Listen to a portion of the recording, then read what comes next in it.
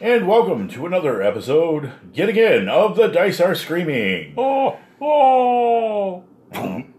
Well, or falling. As the case may be. Screaming as they fall to their doom. Ah, that's horrifying. All right, with that pretty mental picture, welcome. Once again, I'm Randy. And I am Mike. And together we form the gestalt known as The Dice Are Screaming. Yes, the Dice Are Screaming podcast is with you once again. And it's a Tuesday, so hope you had a great weekend and the week's looking up for you. Hopefully you got a game maybe during the week or coming up on the weekend, but either way, we're going to be with you, or you with us, for about the next 30 minutes or so as we ramble ourselves hoarse with topics both weighty and trivial. Yeah, you can expect no less from the dangerous 70s children's toy of gaming podcasts. That's right. Beware of small parts for choking hazards. Yep. Oh, yeah. The lawn dart Oh, of 70s gaming podcasts right there. Yeah. Lawn darts were fun, man. Well, sure. Destroyer of little brothers everywhere. Well, don't throw it at them while they're going to fetch them. Oh, come on. The forbidden game of dive bomb. Oh, yeah. Hurl it high and get out of the way. Hazing. In those days, it winnowed away the weak. Only the strong were fit to survive. Gamma World style. Yeah, you're right of passage. Okay, well, Yeah. with that in mind, hey, that's a new thing for our Gamma World Survival Rules is lawn darts.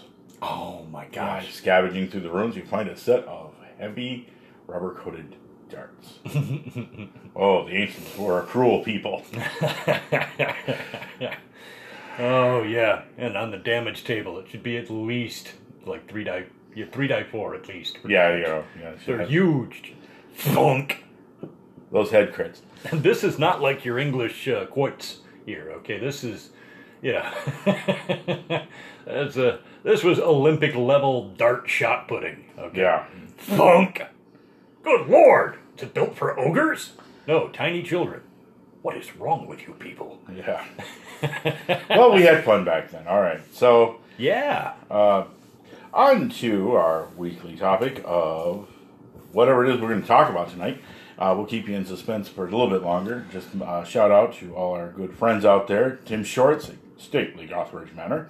And, of course, to The Chuck cats. Doran in Playing It Wrong. And the cats over at Wheel and Woe. Yeah. Joe Richter and company. Loving your podcast. Keep it up, guys. Oh, not to mention our pals at the Tin Cars Tavern. Eric Yep. Tin Car, we love you. And, of course, Brothsoft. Oh, yeah, our man Frothsop. Yeah, the psionic platypus. Yes, the psionic The platypus. thought eater. Yep. Let us know how your campaign's going. I kind of gone silent. Haven't seen much of you, but good job on the fanzines. So, making our rounds, we'll get into the topic right away because we're going to talk about tonight saving throws. So brace yourselves. That's right. We're going to talk about saving throws, and it sounds Prepare like your 20-siders. yep. We're going to talk about that ballyhooed mechanic from yesteryear and beyond, how it's moved and changed, and how vital it is to basically making sure that the game has a bit of challenge, but also cushions that risk. Yeah, because it is about balance. Okay, I mean, that's right at the crux of this. Yeah. The saving throw was an attempt to balance what could be a dangerously arbitrary system that the high casualty rate made personal investment in a character almost pointless.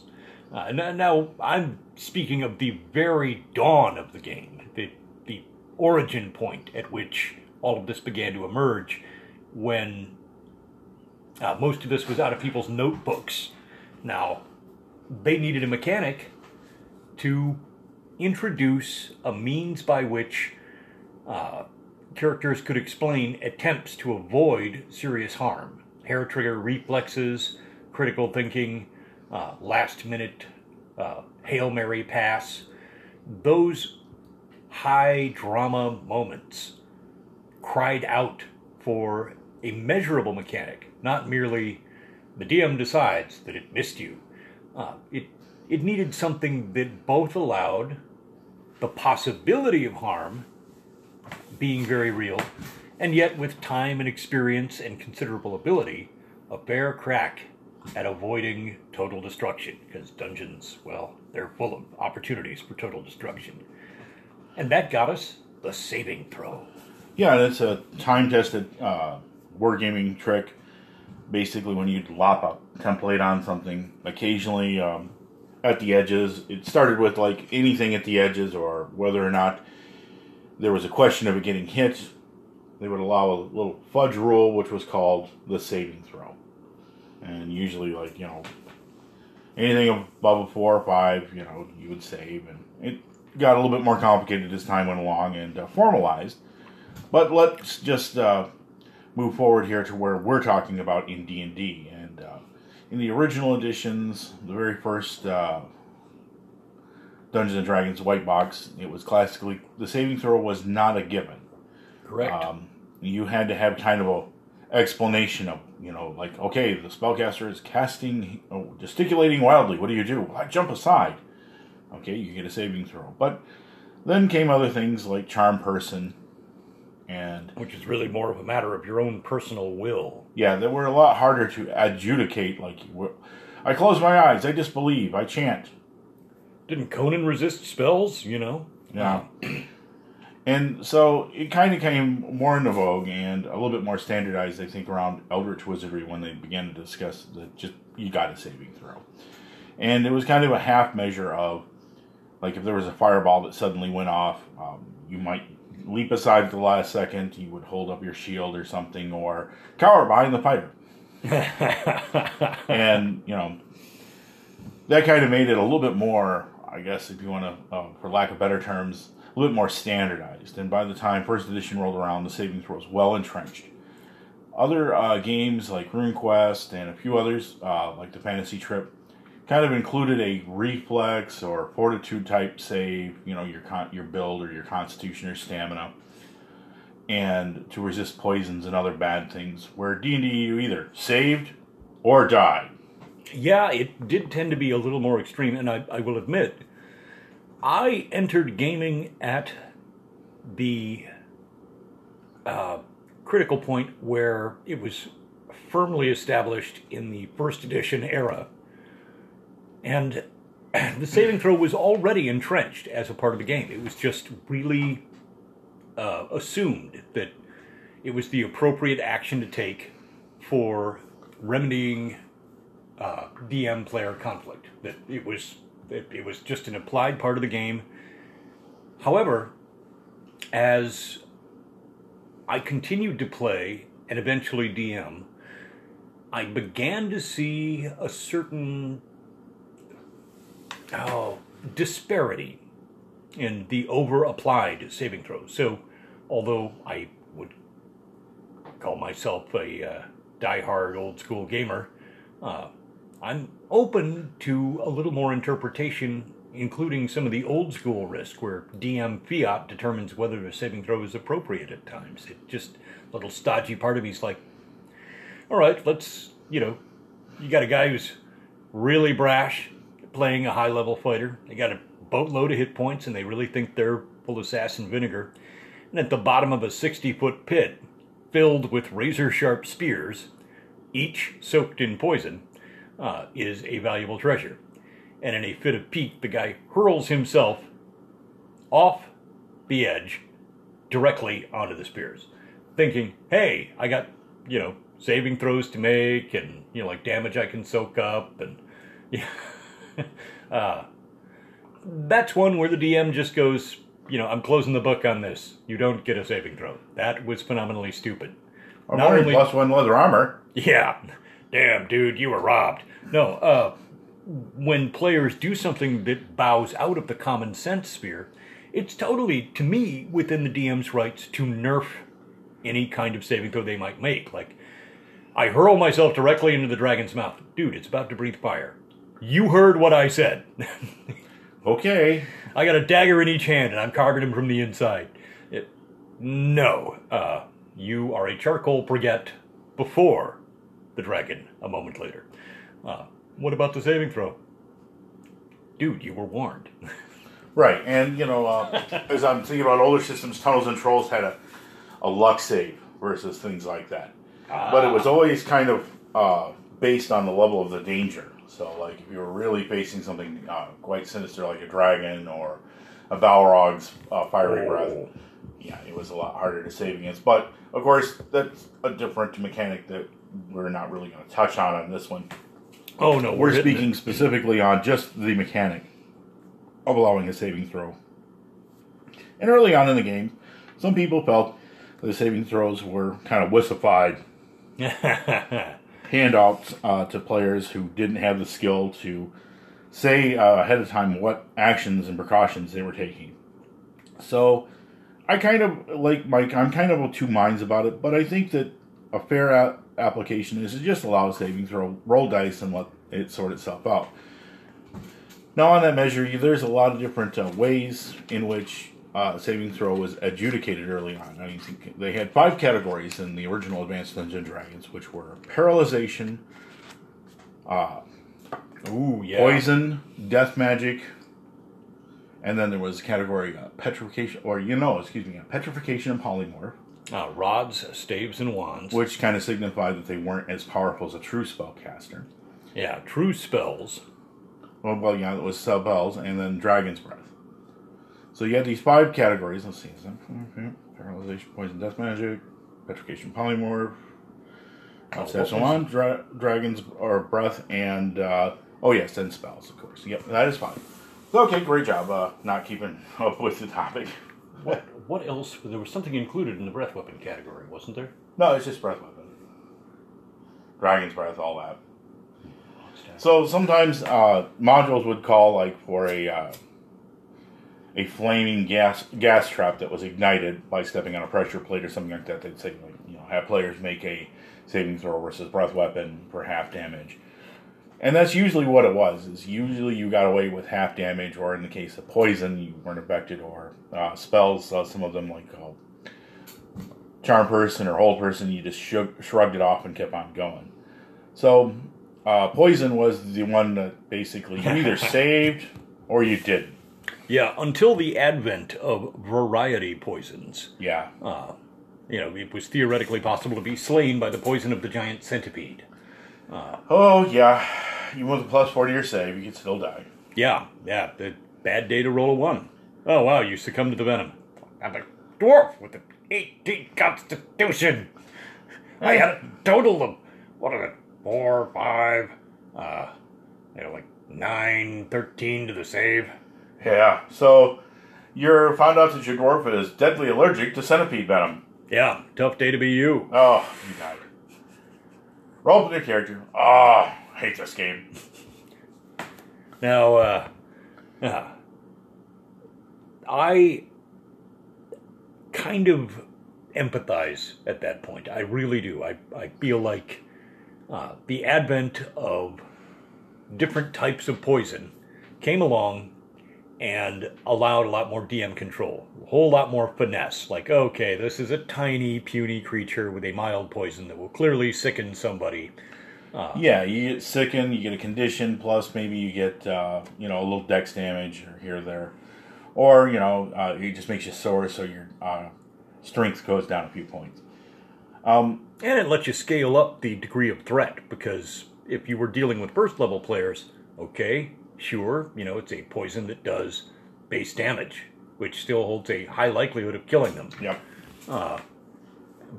Or, alternately, it's a, sleeper or a paralytic that allows them to be captured. Oh, boy. Taken alive by their enemies, which a favorite of mine. Hello, Drow. Yeah. And then, of course, when you've got very high-level players, you can pull off the gloves and just hit them with the stuff that, like, oh yeah, this is a heart stopper, dude. This is like, being shot full of OxyContin and fentanyl. What a cocktail. Bow! Boom! Down you go.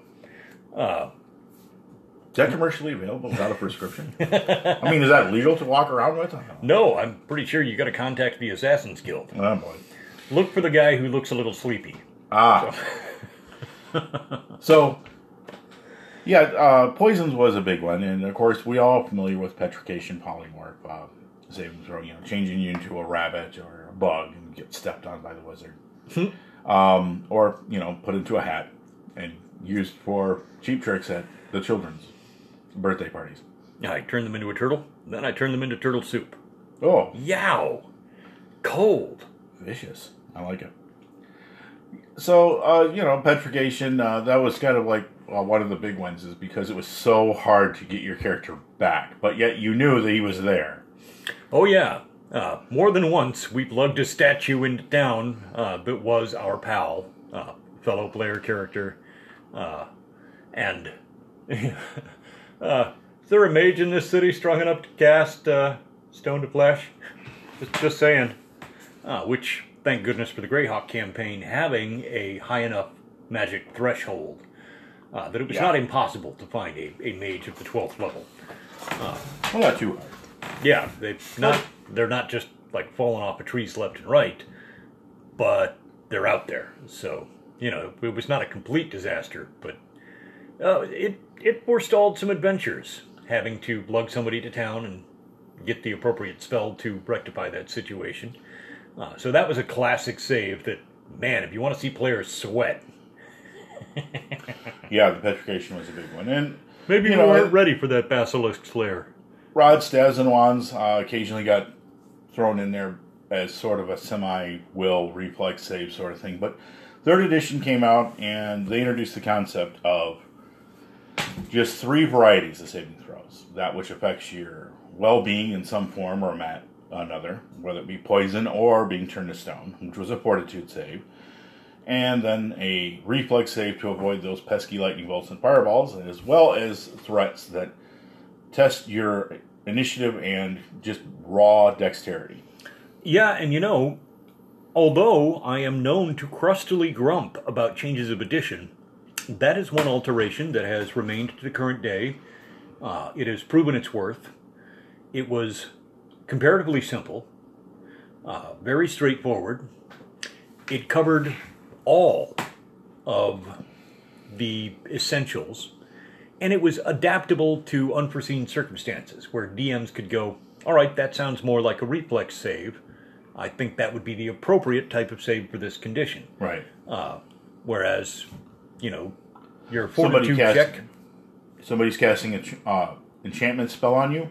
Well, roll your will save to resist it.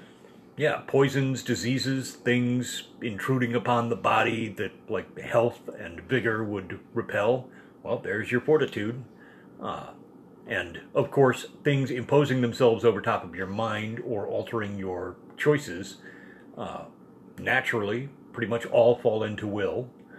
And, of course, reflex. All things dexterous. All things dodge and catch and grab and throw and everything about limberness and nimbleness. That was all reflex, and it just made good sense. It was not a bad policy change. It still really works well when you compare the two various editions, say from 1st and 2nd edition on into 3rd and 5th. 4th, I'm not as familiar with, so I can't say authoritatively how that works. But pretty much it's the same boat. But like if you take your poison, paralysis, and death magic, that's pretty much a fortitude type save anyway, and you took your, you can kind of lump in petrification, polymorph, I guess, with that, and then split it up a little bit with the spells, which would symbolize a will save, and then the others would be just pretty much, getting out of the way of crap, and, not being caught in the middle when the chips are down. So, I have had that argument, but I also would like to make mention of that. The 5th edition introduced ability saves, and some people say, well, that's new, and I kind of say, well, no, not really. 2nd edition started putting in ability checks in there to kind of cover as a catch-all.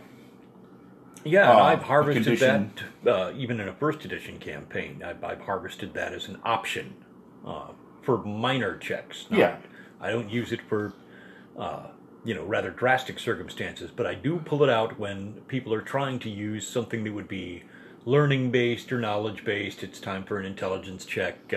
Whether something would or wouldn't be a good idea, falls into the wisdom. Right. Or determining whether it's a pious or impious action, of course. Mm-hmm. I'm willing to use them as fallbacks for, even in a 1st edition campaign, I'm willing to use them as a little fallback for resolving non-critical issues. And I admit, second edition, that was a useful. It was useful. It was tied to the proficiency system, which was the kind of ad hoc skill system too. Yeah, it was a little clunky, I admit, but it was still forming. It was in its gestation. Yeah, and there were, to be out to fair with anybody who is too harsh on second edition, they didn't want to change too much. So, if sometimes things seem to kind of carried on with a little bit with second edition, maybe a little too long. Was I hearing that every 4 years you should do a new edition? I was like, oh, wow, I think that's a little excessive. But I kind of understand where you're getting at, too. Yeah, if you did a shoddy job and your first edition is full of errata, then that's on you. Yeah, other game systems, let's see, like Deadlands and Shadowrun, they more or less just had saving throws built right, cooked right into the system, so to speak, with ability checks, which were familiar to most everybody in playing Dungeons and Dragons too. So that was a big thing where it was made easy, and it's just a mechanic. But the real reason behind saving throws was not to cushion the blow, but was to give players a fighting chance. Like, for instance, okay, the wizard just cast a charm spell, I guess you're charmed. Yeah, Helplessness, the role-playing game, is just not nearly as entertaining as D&D.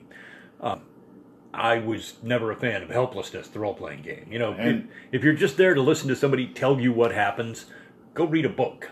I expect dice to hit the frickin' table, man. Oh, well, yeah, let's not get into that, though. We just talked about that a while ago, the fudging of the dice, the whole thing. That leads to dicelessness and communism. Yep, communism. And open kimonos. Well, let's put a stop to at least one of those, okay? I guess I could live with a little communism if it led to less kimonos being left open, unattended. Yeah, so if you had to pick one to sacrifice, it would be the kimonos. Yeah. Okay, well... I'm not gonna, don't judge me. Stalin approves this message. Yeah, well. Free the kimonos! What do food and dark humor have in common? Not everyone gets it. Oh, thank you, Joe. Oh, great. Oh, man. Not everyone gets it. But yeah, back on track on the savings throw mechanic, man. So much can be made out of with a little bit of tension in a failed saving throw, where the fighter suddenly becomes charmed and is making goo eyes at the succubus, which, hey, honey. And the rest of the more strong-minded characters are trying to not kill their friend while he's trying to protect his newfound girlfriend. It does add tension, and it allowed some type of differentials between the characters. Like, for instance, if you looked at the way that the charts were set up, fighters had the worst saves as it started off in the game. And then they gained levels, their savings throw table changed like every 2 levels. So they learned through hard knocks and experience. Yeah, it was mostly that they began the game with a greater array of weapons, greater array of armor, and a nice quantity of hit points. And correspondingly, they suffered on the saving throw table against most of the things that were magic-based. It was not their strong suit, and that has continued to be true to this day. Mostly by the judicious application. Fighters and thieves still have the worst will saves. Yeah, that they each have their strong point now. The warrior type classes all benefit greatly, assuming that Constitution was a worthwhile pickup in their assortment of points. They do well on fortitude saves. Rogues and all roguelike classes. Once again, the reflex, if they, it is not merely a lonely child. It is a rogue's best friend. The reflex save, strong suit with... Yeah, Duran. Took me a minute, sorry. Got me winking and blinking.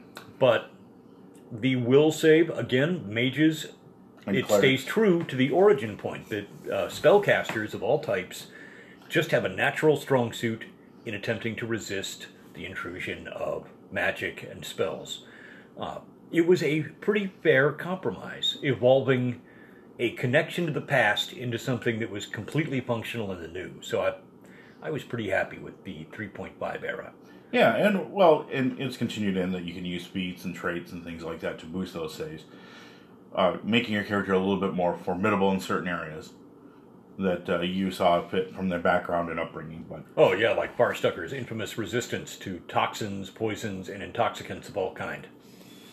yeah, well, that comes from a life of hard living. There's secondary effects from that. So. Yeah, there's somebody who thinks the Pangalactic Gargle Blaster needs a little more can you put some more Cointreau in this? So. Yeah, can you pep it up? I mean, it seems a little flat. It just needs a little more pep. Yeah, what are you talking about? It's 90 proof. How about some Everclear? Yeah, I can just clean my gas tank with this.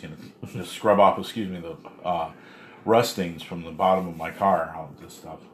Anyhow, saving throws, they have a varied history, with some DMs not liking them or only allowing them under specific circumstances by the player, and others just pretty much, let the dice fall where they may, roll, see if you make it, and if you don't, well, that's just too bad. It is a standard dynamic that still exists. It has a place. It belongs. Yeah, and, what would your D&D game be if you didn't roll to save to take half damage versus a fireball? Oh, wow. A lot of baked characters, and I have taken half damage for an awful lot of fireballs. Mm-hmm. I'm grateful for every circumstance where I did, because it could easily be against a high enough level opponent, game ender. It's that ability to have the characters have a fighting chance. It's central to the entire idea of not so much the game being fair, but phenomena being measurable, being something that you can account for by applying a certain amount of random chance and a certain amount of decision making. That, like, some of it is fixed, some of it is mutable. I always thought that the dividing line between those two states was what made D&D amazing. Mm-hmm. It made it an endless puzzle where the results are different every single time. The ultimate choose your own adventure. And that's, the best thing about a saving throw is that your dice are deciding it. And, that's part of what makes the game interesting, is that you never know what the dice are going to do next. So, with that, and hats off to the saving throw, we'd also probably ended up on that one because it's a nice topic, but, I think we pretty much walked away around it. Oh, well, sure. I mean, and it's a fun one, too. It's kind of near and dear to my heart. I do see the criticisms of the saving throw, and I still maintain the caveat that, like, again, DM fiat, the power of the DM must be in place at all times. Well, like walking through a wall of fire. I mean, choosing to cross it, you don't get much of a save on that. I mean, you can save to avoid being caught on fire, of course, because, you just be really quick or nimbly jump through the wall of fire. Jack be quick, Jack be nimble, and Jack make his reflex save to avoid catching on fire as he jumps through the wall of fire and takes 32 points of damage from the maximized wall of fire. If they do something on the other hand, like, okay, I take my last water skin out, I douse myself, then I do a running broad jump. Try to jump as high as I can through as much of the flames as possible, landing on the other side, wet and singed. Okay, you know what? If you got a rationale and you've really thought out your actions, I feel like as a DM, that's an encourageable... one round of dousing yourself with a sufficient quantity of water, and another round making a full action move to jump through the wall of fire. Yeah, that's fine. You invested 2 rounds and some personal goods in an innovative way to try to reduce the amount of harm you take. Okay, saving throw for half damage. And then the rogue hands you his potion of resist fire. After he meets you on the other side, having already consumed his. Because that's what rogues are for. You could have just asked me, bro. I got your back. Literally. Yeah, but it was more fun this way. Also, here's your purse back. Yeah. Sue yourself. No, but the noble saving throw has lodged itself in our hearts. We failed our save against it. It won. It won. So wherever you are and whatever you're doing with whatever game system, we hope that you incorporate saving throws and have a lot of fun with dousing your players with fire with oil, and then passing through a wall of fire, as I have done before. Oh, well, you can't. Well, let's hope they don't fail their saving throw versus awesome. Yeah. I'm on fire and I grapple the wizard. When you've got hit points to spare and you just don't care. Give it a little love. Mad respect. Mad respect. So wherever you are, remember you can reach us on Twitter at Deathhand Gaming. That's DETHAND Gaming. And Magi Vox. And also our Facebook page, The Dice Are Screaming. Send us a like and we'll add you there. As well as check out our episodes on our Anchor podcast. And also, with that, may the dice always roll in your favor. We're out. See ya.